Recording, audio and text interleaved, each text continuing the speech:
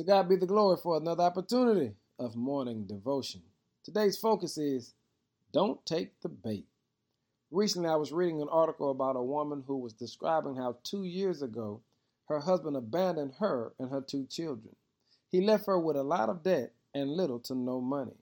She said, and for 2 years she walked around miserable, depressed, and angry.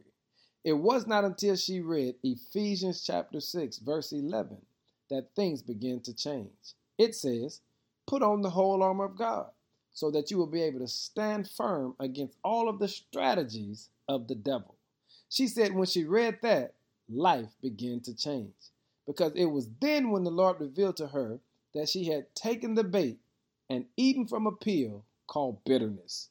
And bitterness, she said, is deadly, because over time, bitterness will defile our spirits and dull our ability to sense the presence of the Lord. She said because of bitterness, she did not even recognize that for 2 years the Lord had still been providing for her and her children.